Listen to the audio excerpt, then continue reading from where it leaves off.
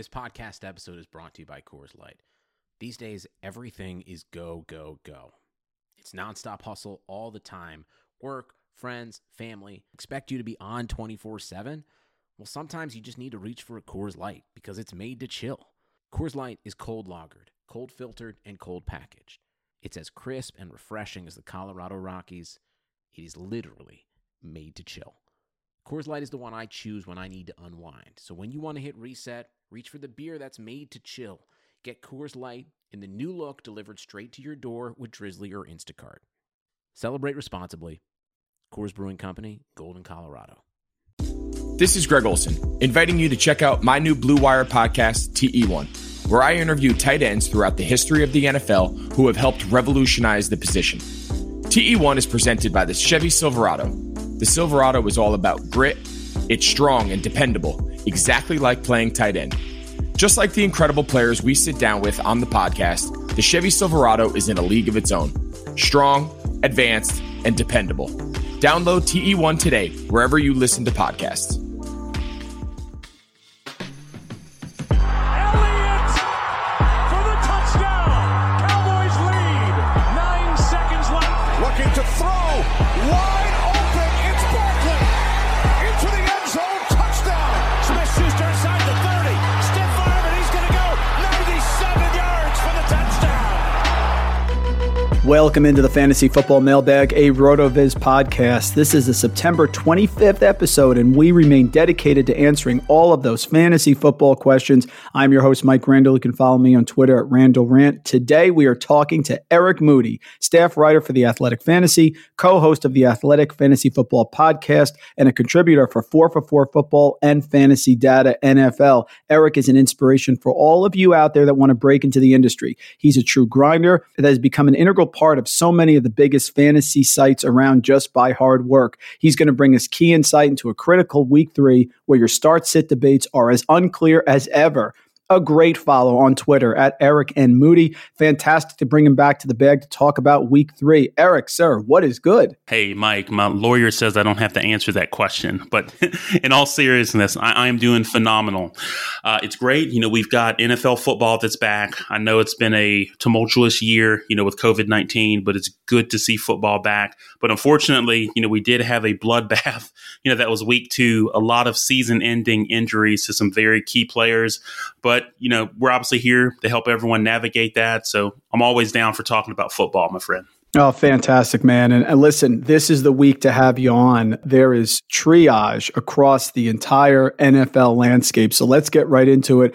Let's go around the league. I want to get your perspective on the fallout from one of the most brutal injury weeks I can remember. Have to start at the top here. Saquon Barkley with the Giants. If he wasn't pick 1, he was certainly pick 2 in almost every single league. He's out, torn ACL there. He's going to be out for the year. What do you do with Saquon? What's your reaction there for the Giants and for fantasy owners? Yeah, it was a tough scenario to watch. When you look at the Giants, I'm like, it's impossible for them to replace Saquon and what he brings to the table. I'm like, this is a running back that's averaged nearly 23 opportunities and 21 PPR fantasy points per game in his career. You're looking at a guy that's dependable, an RB2 or better finish in 81% of his career games. Here's the reality. It's a tough situation for Barkley, considering he's eligible for a contract extension like after this season. I would say the only positive in a scenario like this is that the injury happened so early is that he'll have adequate time to recover, going into next season. For the Giants offensively, injury is devastating. I'm like, the team was already struggling, and now they'll be forced to really look towards Daniel Jones and say, hey, Daniel, you're going to carry this entire offense for you or for us. Because the whole thing was built around Barkley, which is crazy. I'm like, his ability as a runner and as a receiver out of the backfield, it's really easy to build an offense around him in all seriousness. But when he goes down, the question remains, okay, how are we going to fill that void? I'm like, the Giants now are looking at Dion Lewis and Wayne Gallman to fill the void. So I think at the end of the day, we're looking at a running back by committee. After Barkley went down, I'm like, Lewis was given 15 opportunities and finished with 46 total yards and a touchdown. It's worth noting that Gallman was a healthy scratch for that game. I know it's also rumors and things out there. It may be confirmed by now, but with Devontae Freeman is scheduled to visit, with the team on Tuesday. And so this could make the scenario even more complicated from a fantasy perspective. I think it's important for everyone out there. you got to have the right expectations when evaluating this backfield. My preference is Lewis over Gallman just due to his pass catching ability if it comes down between those two. But remember, with Freeman, we're not getting peak Devontae Freeman like in his days in Atlanta. But that's my take on the backfield, Mike. Yeah, Gallman wasn't inactive last week, but certainly now new coaching staff, it's not a one-for-one replacement. People have those memories, the vividness bias of that Dion Lewis carrying them to a fantasy championship a few years ago with the Patriots. I do not think this coaching staff thinks that, nor do I think that's realistic for pretty much now the entire season. So I agree. It's murky at best. Certainly the early season schedule for the Giants is bad. I do think Dion Lewis is the preference moving forward, but you have to keep an eye on it.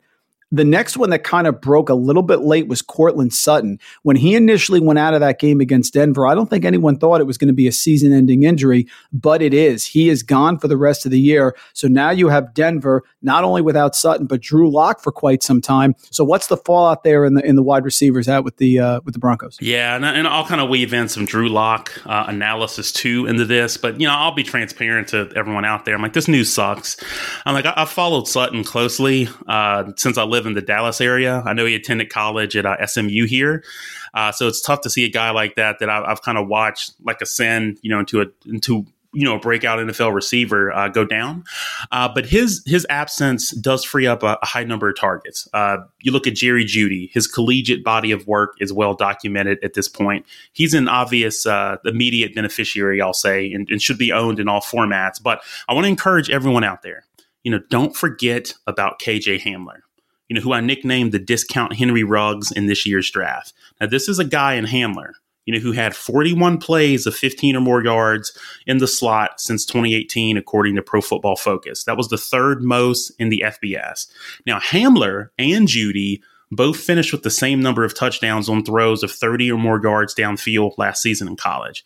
Now, Hamler finished his Penn State career ranked 16th in receiving yards and tied for the 13th most touchdown receptions in school history.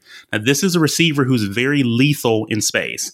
And I think it's someone that's a very viable, we'll say, consolation prize if you do miss out on Jeudy in waivers this week. Now, the injury situation, to kind of turn this back to Drew Lock, really kind of let some of the air out of the balloon for Denver, like offensively. They had a lot of momentum going into the season, but I know Adam Schefter pointed out, I think that they were saying that he could miss at least 2 weeks. I'm thinking it's going to be more, and that Lock wouldn't even return until after the Broncos' Week 8 bye week. Now, you've got Jeff Driscoll under center. Now, it isn't as dire as many think. I'm like, you look at the Broncos' schedule. I'm like, they got the Bucs, Jets, Patriots, Dolphins, and Chiefs over the next 5 games. So it's not as daunting as you may think, just thinking, oh my goodness, an offense led by Jeff Driscoll. So, that's my take on Sutton and Lock. Again, there's always opportunity in chaos, Mike. Hamler is a very sneaky waiver ad with Driscoll back there. He likes to scramble. I think that played into part of why Denver was able to keep the Steeler game close, Eric, because they didn't prepare for Driscoll. Mm-hmm. He does make plays. He extends plays. Hamler has the speed. I don't think the drop-off is going to be very big at all, and I think KJ Hamler could step into a huge role this week, very under the radar. They are underdogs at home with Fangio's defense against the Bucs coming in. I think that Driscoll can do a decent job, and I think Hamler is stepping in and is really ready to pop. Agree there. Christian McCaffrey with the Panthers. This one hurts as well. He is not out for the entire year, but high ankle sprains can linger. Saquon Barkley had one last year. He did come back, and he was effective, I would say. I wouldn't say he was dominant, but he was effective. But he's a strong guy. Legs are nice and powerful. McCaffrey's a little bit of a smaller guy. Don't know how this is going to affect him, but what are your thoughts on McCaffrey? When do you think he'll be back? And then again, are we finding replacements for him in Carolina that are reasonable? Is Mike Davis really the answer? Yeah, and a good observation, too, with the high ankle sprain. I was going to bring that up about Saquon, with last year, where he kind of came back too early. Reality is, I'm like, it's really tough to see, another bell cow back go down. And to your point, these high ankle sprains can linger. But one thing with McCaffrey, I'm like, he's averaged like an insane 27 opportunities and 29 PPR fantasy points per game over his last 18 games. Now, I do know Virginia Zakis of Inside Injuries, she also writes for The Athletic as well, mentioned that McCaffrey is more likely to miss around 6 weeks. And again, you don't want a guy to come back too soon from a high ankle sprain. Now, Mike Davis, he's going to be the clear beneficiary while McCaffrey's out. He had a strong training camp, and he can immediately fill in for McCaffrey, moving forward. And he did a pretty good job, thinking about last week too, when McCaffrey went down. Davis came in, had 8 receptions while the Panthers were playing from behind. So that's obviously a good sign when you look at the opportunity void that McCaffrey leaves. You think about Matt Rule, right? Everything in the media suggests that he has confidence in Davis moving forward. And at least in my opinion, to kind of tie this into fantasy and with waivers, he's the priority ad for me this week. And I think he's someone that's on the RB2 radar for me, kind of mid-range RB2, just to kind of bring all that together for you. Yeah, and if you look at their schedule, Eric, so they're at the Chargers next week. They host Arizona. They're at Atlanta, host Chicago, at New Orleans, home Atlanta again. Then they go to week 9. Their bye week is not until week 13. Mm-hmm. So it is possible that he could be out until maybe at home, Tampa Bay, week 10. Mm-hmm. This is going to be quite some time. I was encouraged by Davis's usage. I think Curtis Samuel will mix in a little stuff out of the backfield there. But if you're looking for a guy who can catch it and get the goal line carries, it's probably Davis. It's a step down, but given the triage, man, we've gone through it, it's really not that bad. Yeah. Next one, Jimmy G. Not sure if he's going to be back yet, but of course, we've seen Nick Mullins before. He can do a decent job. What do you think here about Jimmy G with San Francisco? Yeah, just given the way that the 49ers offense is built, I'm don't rush Jimmy G back, especially when you're dealing with these high ankle sprains, especially for a quarterback.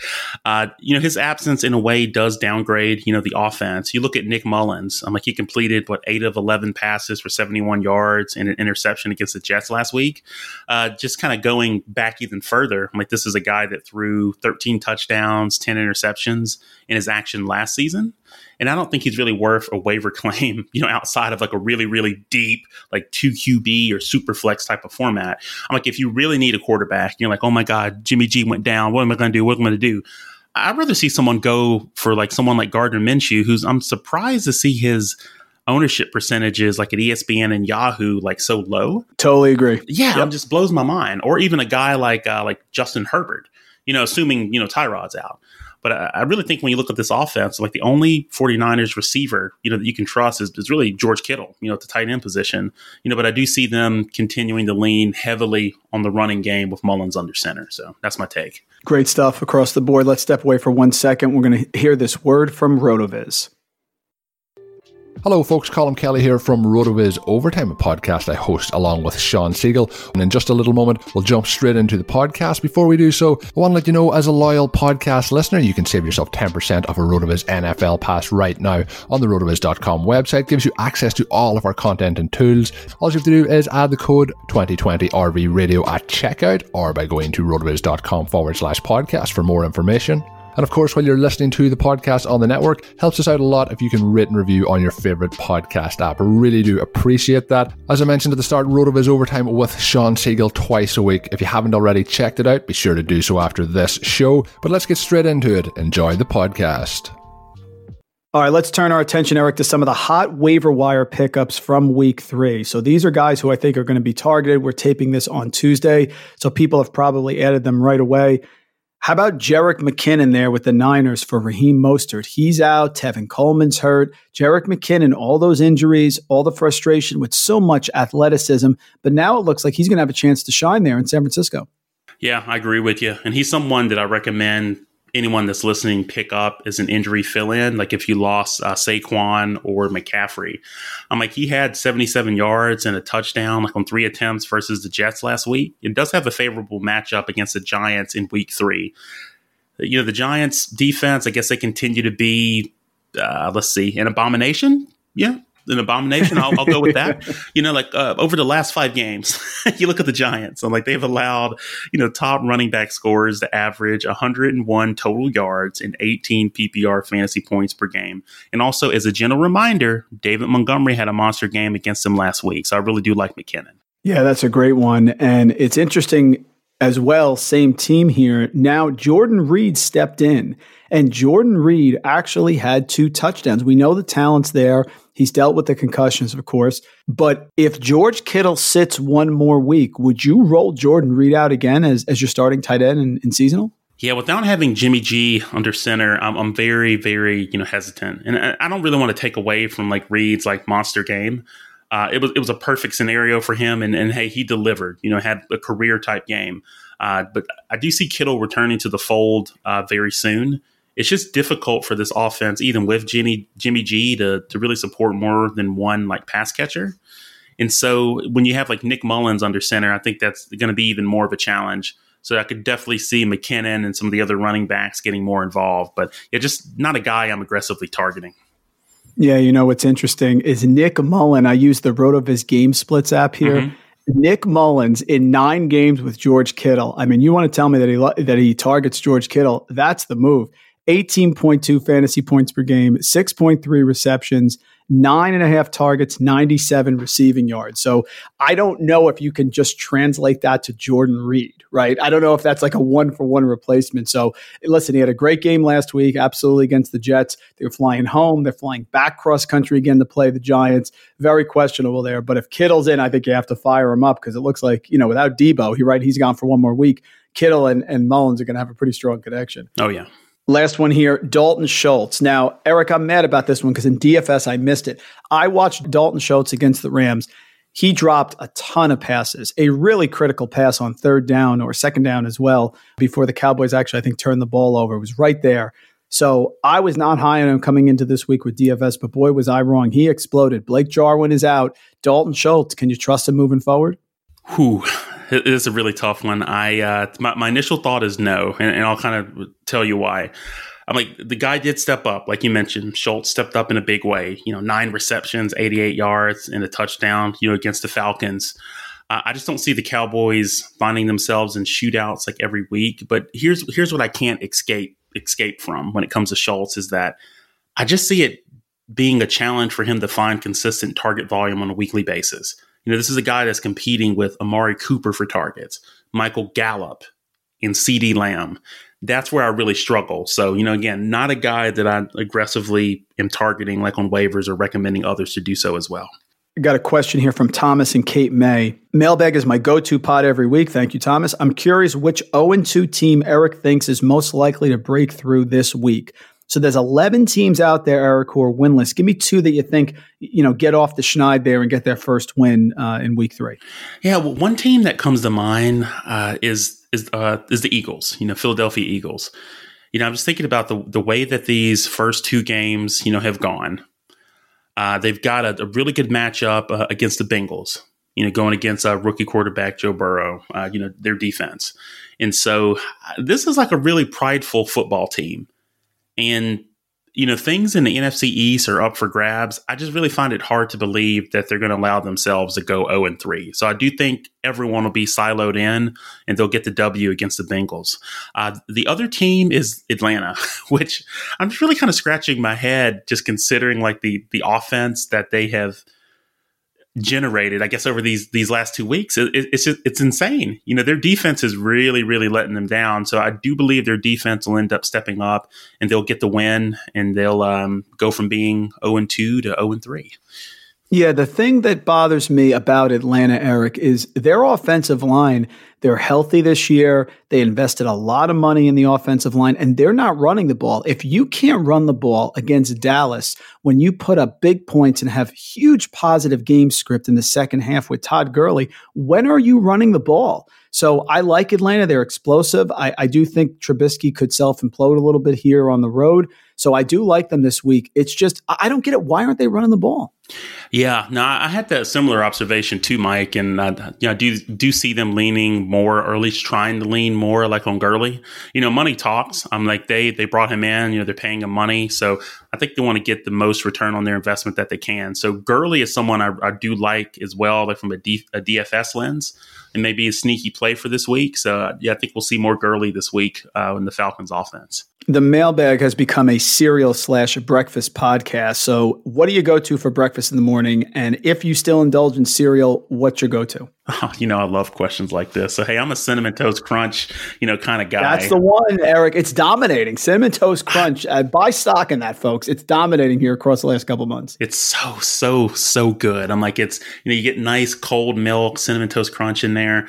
But I tell you want to know the ultimate breakfast. And I'm one of those guys that I do enjoy cooking. I know before going off to college, it's like, I'm not going to have you starve. Here, let me show you how to cook. And so I cook like a lot of my mom's like recipes that she had. And so I'm telling you, if you're looking at the ultimate breakfast, and anyone's invited, by the way, for this, I would say, some thick cut kind of slab, smoked bacon, the good stuff. And then I would say some soft scrambled eggs, because you don't want to scramble them too quickly. You want to have that skillet on low. And this is old school, like, cast iron skillet, type of stuff. Hey, I grew up in Alabama. I'm in Texas. Hey, that's just the kind of eating that we do down here. And I would have like some homemade hash browns, and then like some homemade cinnamon apple coffee cake. None of that store-bought junk. Homemade. Boom. This is incredible. This is a great answer. I know this. I love cooking. Like in my household, every Saturday and Sunday, we call it like Big Breakfast Saturday and Sunday. So I try to make like a breakfast like that. It's kind of more like a brunch because you're so full after, you really don't need lunch.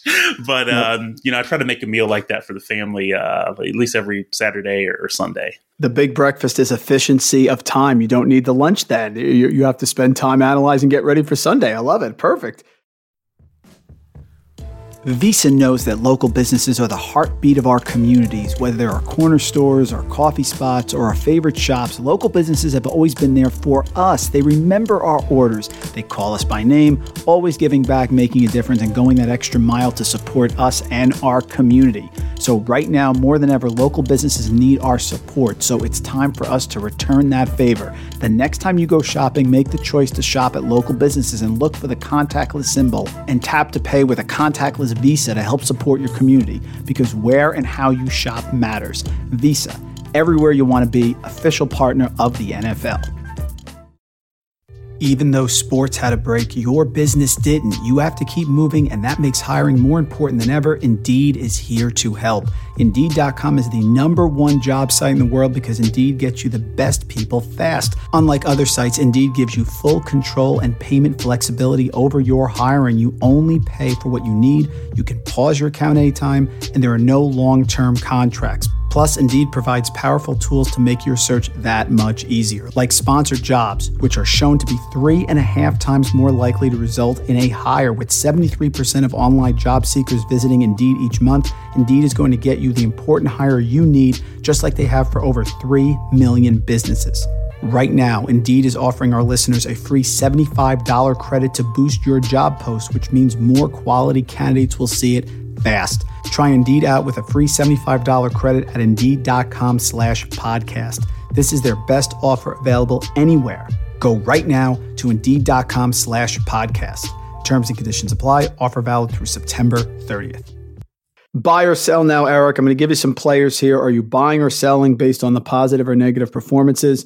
Nyheim Hines exploded week 1, 2 touchdowns. Week 2, ghost town. Now Paris Campbell out. So Nyheim Hines, coach came out this week, said we have to get him the ball. Where are you seeing him with Jonathan Taylor? Yeah, just with the hype surrounding Taylor, I'm like, as soon as Hines has like a really productive game, he's someone, that I'm selling. At least as an outsider looking in, it's kind of more of a scenario where, he's going to be more game plan specific. Taylor out-touched Hines 28-1, as he sees like really complete control of this backfield. And so that's my approach with Hines. Kenyon Drake, he tweeted this week, folks, if you don't like it, get rid of me, give me to somebody else. They're going to enjoy it.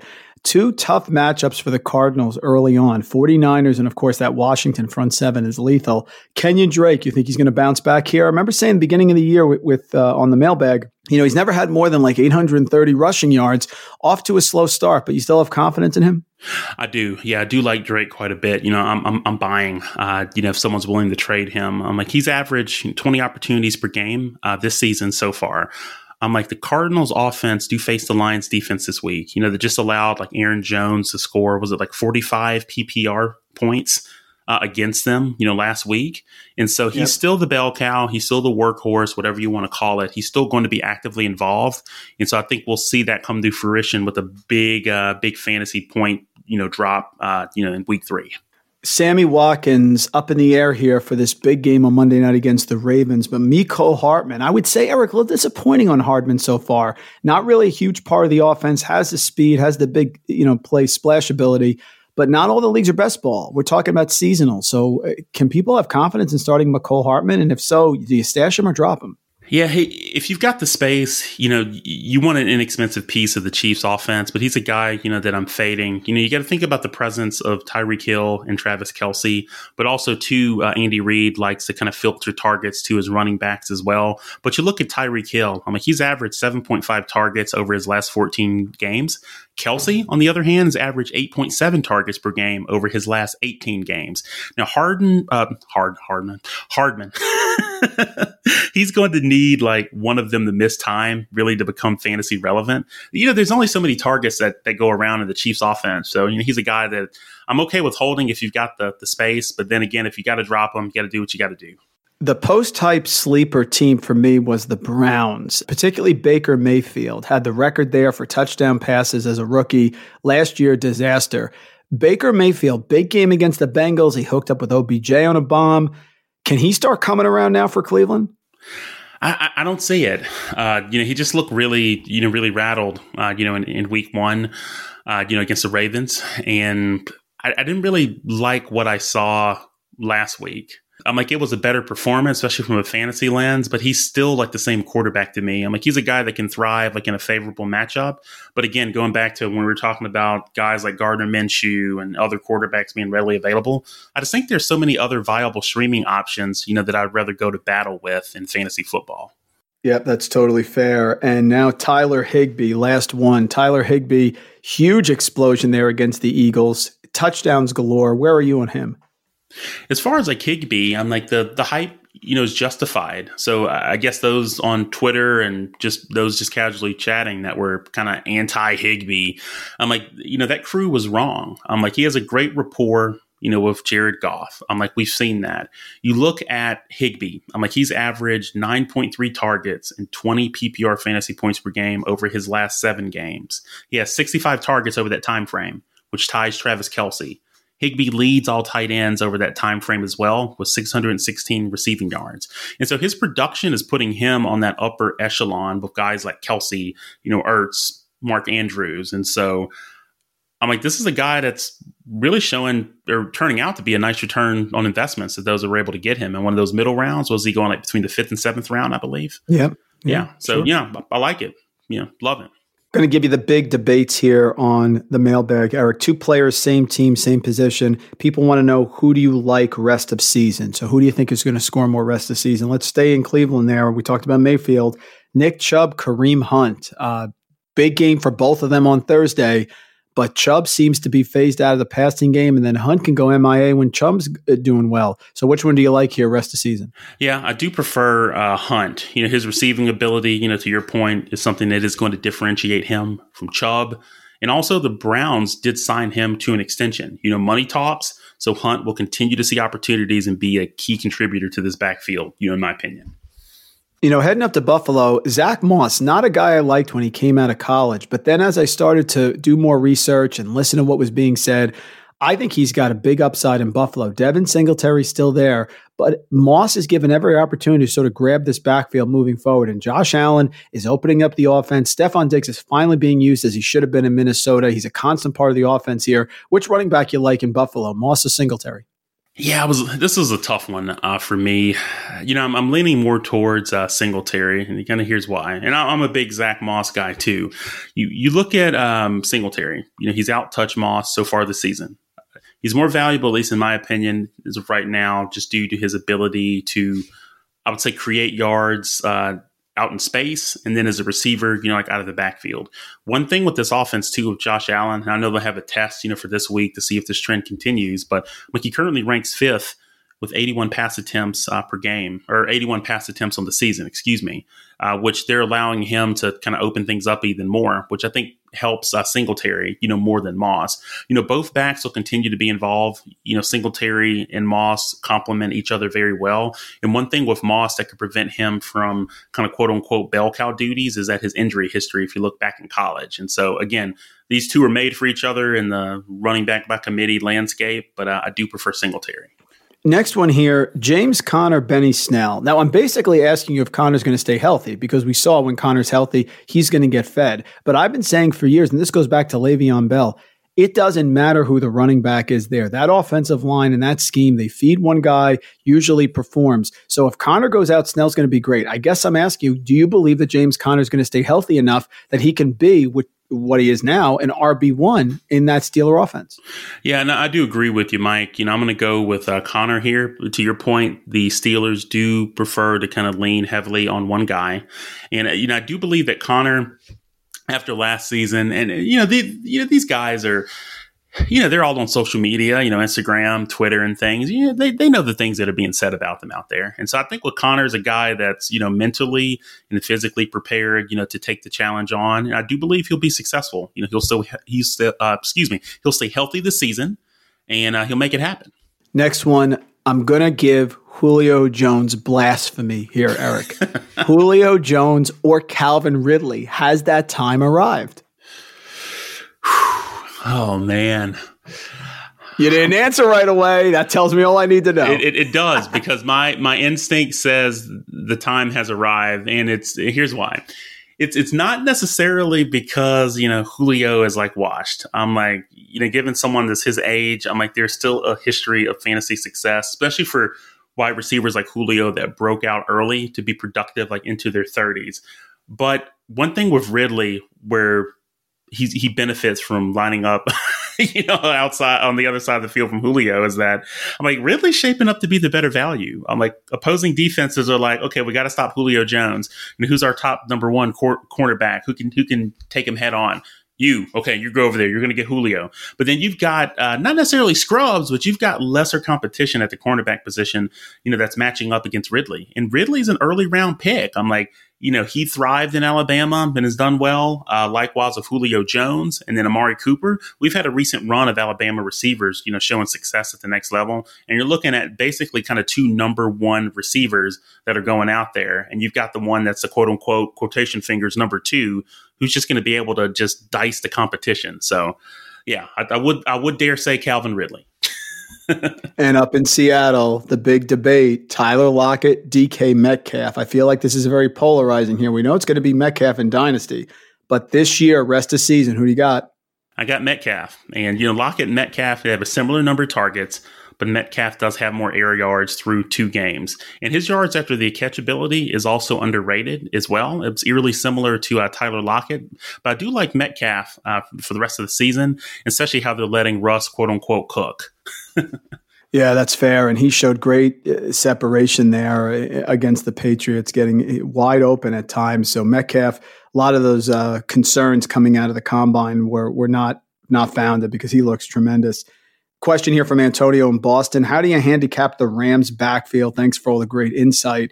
So Malcolm Brown shows out here. It's at the point now, Eric, where every first game, Malcolm Brown's going to have 2 touchdowns. He did it last year. He did it this year, but he had a bit of an injury. Akers goes out a couple plays into the game. Here comes Darrell Henderson, who we've all talked about and wanted to pop. It looked like he wasn't going to, and he has a big performance. So where are you leaning here in the Rams backfield rest of season?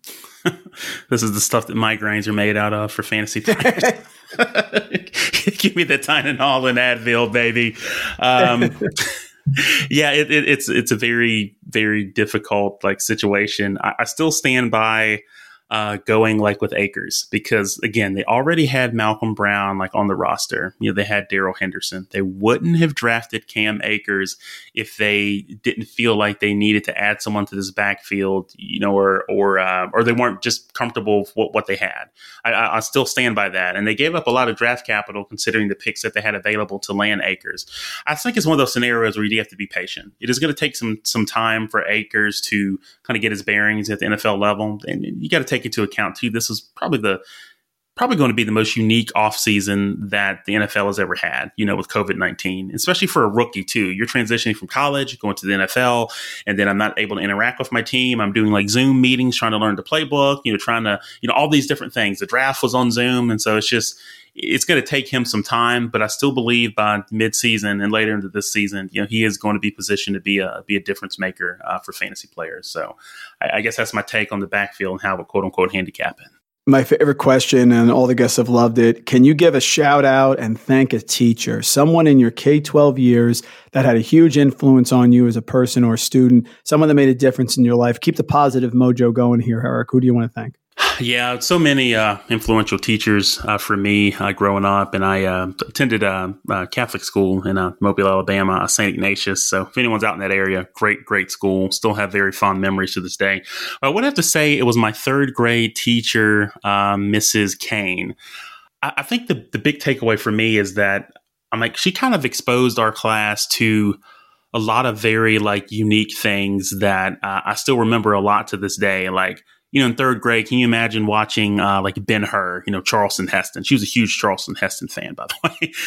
And sure, so, yeah. Yeah, watching a movie like Ben-Hur. I haven't even seen the remake. I heard it was terrible. I'm sure it is. But, being exposed, to films like Ben-Hur, the Ten Commandments, and just other things like that. And I still kind of look fondly back on those years just with the kind of things that she did expose us to, especially when it comes to film and movies and that sort of thing. It was a big part of her personality, and she tried to bring that into her teaching any way that she could. So, yeah, I would say Miss Kane.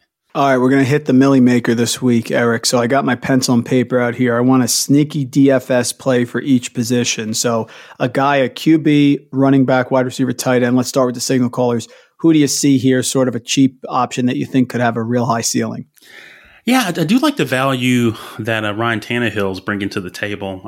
He showed us a lot last week, despite having to play without A.J. Brown, who's dealing with the knee issue, versus the Jaguars. He had a phenomenal game. Touchdowns. Yeah, 239 passing yards, 4 touchdowns. So he was on fire. And I think a lot of people going into this year were thinking that, okay, he can't continue to be, as efficient as he has been, but he's proving everyone wrong. So I would say even if Brown is sidelined again, which could impact, his ownership percentages, we'll see. But I think Tannehill is going to be an appealing option, against the Vikings defense that has allowed, 71 points through 2 games now? Yep. Yeah, so that's a guy I like. Yeah, it does not look good at all. Mike Zimmer, it's an 0-2 team, but they haven't been able to stop anyone. So if they win that game, it looks like there's going to be some points up there, which is great for Ryan Tannehill. He's made some really impressive throws. Watched him on the Game Pass the other day. How about running backs here? Who's a running back guy you see with a big upside in week 3? Yeah, for some reason, when I look at the value, like your DraftKings, FanDuel of David Montgomery, I'm still kind of scratching my head. So, he's a guy that I think is undervalued that can still provide you with an RB1 type of performance, like he did last week. And he was someone that I was very high on in my column at The Athletic, under the radar for where he was one of the running backs, I talked about last week. And it was just nice to kind of see him, go boom last week. And so I think he could do it again this week. I know some folks were concerned about the groin injury, during training camp. He was able to play in week 1, but he was only on the field for around 45% of the Bears' offensive snaps. Now, week 2 brought another injury scare where he left the game temporarily with the neck injury, which I don't know what he's thinking on that play. Whole nother conversation. But the good news, for him and the Bears is that he was able to return and he thrived. 127 total yards and a touchdown. So I think as long as he stays healthy, which, we're trending that direction. And again, he's facing a Falcons team that I'll be very transparent on this. This group may be the worst defense in the league. And so this is another scenario where I do see Montgomery able to thrive. That's very fair. What about receiver? Wide receiver, starting 3 there in DraftKings, of course. Who's a guy you're targeting this week? Can I cheat and give you 2 real quick? Of course. More is better. I got a pencil here, of course. All right. So I really do like Jerry Jeudy, with the opportunity that he has ahead of him, just being able to get those additional targets and really make things happen. He's a nice value in my opinion, but also too, with the unfortunate injury news to Saquon Barkley, don't forget about Darius Slayton too. This is a receiver that has 15 targets over the first 2 games. And this is someone that they may lean on even more as the Giants and Daniel Jones look to kind of carry on, without Saquon Barkley. So those are two guys I really like that are really good values in my opinion. That's a great one. I used the RotoViz screener and I put it together to try to see. I was curious how many wide receivers had a higher touchdown rate than Darius Slayton over the first couple of years of his career. And if you look at it, there were not many. So I looked at the RotoViz screener. So the only players with an equal or higher touchdown rate to Slayton in their first 2 seasons as an NFL wide receiver since 2000 are Odell Beckham, Marcus Colston, and Martavius Bryant. So Slayton is a great call. And if Sterling Shepard is out there, with no Saquon Barkley, like you said, the passes are going to go up. I think that's a real good call, especially coming off a bad week. You may have low ownership. And finish it off here for tight end. Who do you like? Yeah, for me, one guy that's really dirt cheap is Drew Sample. I know Joe Burrow has shown that he does like to target his tight ends early and often. And I know we have, who's out for the season, CJ Uzomah. But you think about Sample. He racked up, 7 receptions for 45 yards. Now, you look at the Eagles. I know they've only allowed 9 receptions to tight ends this year. But 4 of them have gone for touchdowns, which is the highest mark in the NFL. So I do like Sample is a really low cost value who could obviously outperform, his costs in DFS. And typically tight end, unless you're going all in with guys like Kelsey and, some of those more expensive options, it's generally a good place to kind of spin down anyway. So I do like Drew Sample a lot this week. Yeah, he got peppered with targets on that Thursday night game in the fourth quarter. Anybody who played daily DFS was probably thrilled if somehow they had him in as a very cheap option, but certainly he's going to get open. And like you said, Eagles are allowing touchdowns here at an alarming rate to tight ends. Time for redraft lightning round. Give me the better PPR play for week 3 here. Let's start. Odell Beckham broke through. Is he going to keep it going at home against Washington, or Adam Thielen looking at a bounce back there at home against Tennessee? Going with Odell Beckham here. Every week, Eric, I ask it. It's never going to go away. Cooper Kupp or Robert Woods, both up there against the Bills. Yeah, I'm going to go with Robert Woods here. Tight end more likely to keep the breakout going. I just tweeted it out this morning. Our overall tight end 1 is Jonnu Smith. Jonnu, of course, at the Vikings there, or Logan Thomas, who's had a fantastic target share as basically the second option behind Terry McLaurin. They are at Cleveland. Cleveland's second most points allowed to tight ends last year and now in 2020. Yeah, I'm going to go with Jonnu Smith here. And battle of the big Week 3 matchup, Marquise Brown on that Monday Night Football game at home against the Chiefs, or Tyreek Hill, of course, one of the top fantasy wide receivers, but he's going against the best secondary in football. Yeah, I'm going with Tyreek Hill here. I do believe the Chiefs will have something to prove after they kind of started off a little bit slow against the Chargers. So I'm going with Tyreek Hill. 2 of the movies I love, Memento and Seven. I love those sort of surprising ending twist movies. Is there one you have, man, a go-to movie that you just love the ending? Yeah, it's one film, and I'll kind of go with the Christopher Nolan film. For me, it's the Prestige. You think about good one. Yeah. I just love that movie. I saw it in the theater. I was like, dang, that's a good movie. But you think about the plot. Now you've got rival, illusionists, magicians, Robert Angier and Alfred Bort. Trying to think of their names. So impressive pull there. Yeah, that's good. So they attempt to, hey, I'm going to outdo this guy. And I'm going to outdo him. It keeps going back and forth and it just escalates. And so they really want to be or have, I guess, the perfect illusion in, I believe it was 19th century London. And so when you get to the end of the film and you get to the twist, spoiler alert, it's where you find out that Borden is actually 2 people, twins to be exact, which kind of makes you think back through the entire film. Okay, that's how they pulled off so many of their tricks. Meanwhile, you've got Angier, who is really, I guess, what's the right word? His moral compass is just gone off the rails. Yep. And so he ended up consumed with it. Yep. Yeah, essentially. And it kind of turns the tide because you're thinking, oh no, Borden's the bad guy. But then it really ends up being Angier, Hugh Jackman's character, for where he's basically kind of using the tech from Nikolai Tesla to help clone himself. And then each time he does that trick, he's killing his clones each time he does it. And so once you get to the end and you have that reveal, it's your mind's blown. You're like, oh man, that's just nuts. But yeah, I'm a huge fan of TV and film.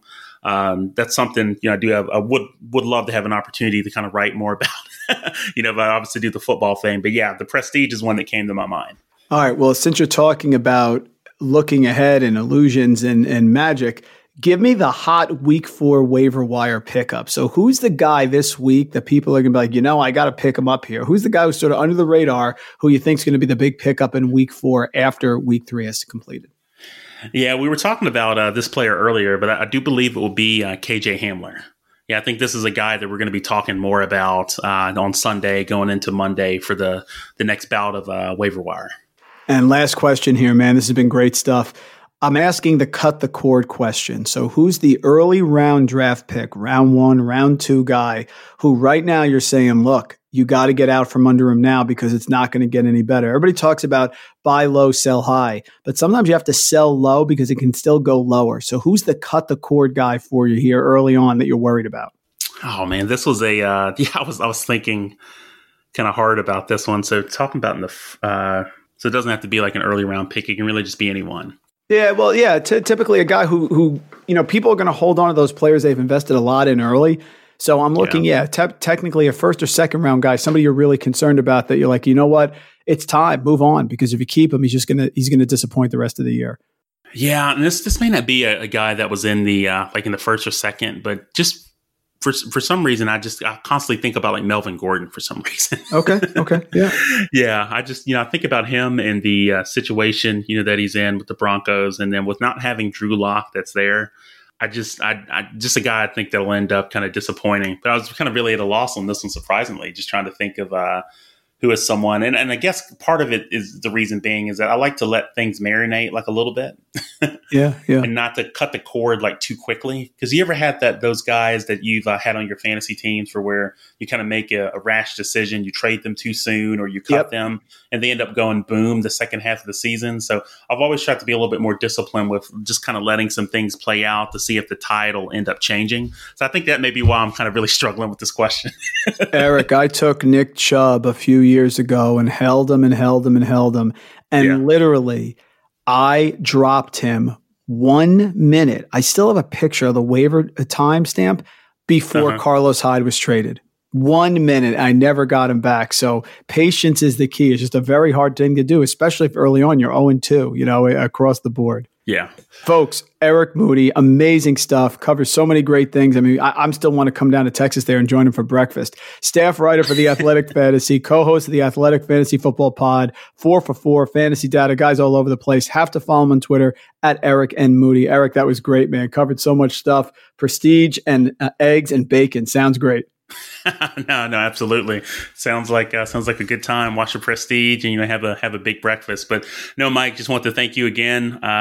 Always happy to come on to the RotoViz mailbag pod. Always happy to help. And again, always down to talk about fantasy football. So until next time, my friend. Oh, perfect. Thanks. Thank you for listening to RotoViz Radio. Please rate and review the podcast on iTunes under the Fantasy Football Mailbag, a RotoViz Radio feed. Contact us via email, rotovizradio@gmail.com. We'd love to hear what you think, so follow us on Twitter at RotoVizRadio and at Randall Rant. Make sure you tell a friend, and don't forget to sign up for a 10% discount on our podcast homepage, rotoviz.com/podcast. It's a no-brainer, folks. Thanks for tuning in.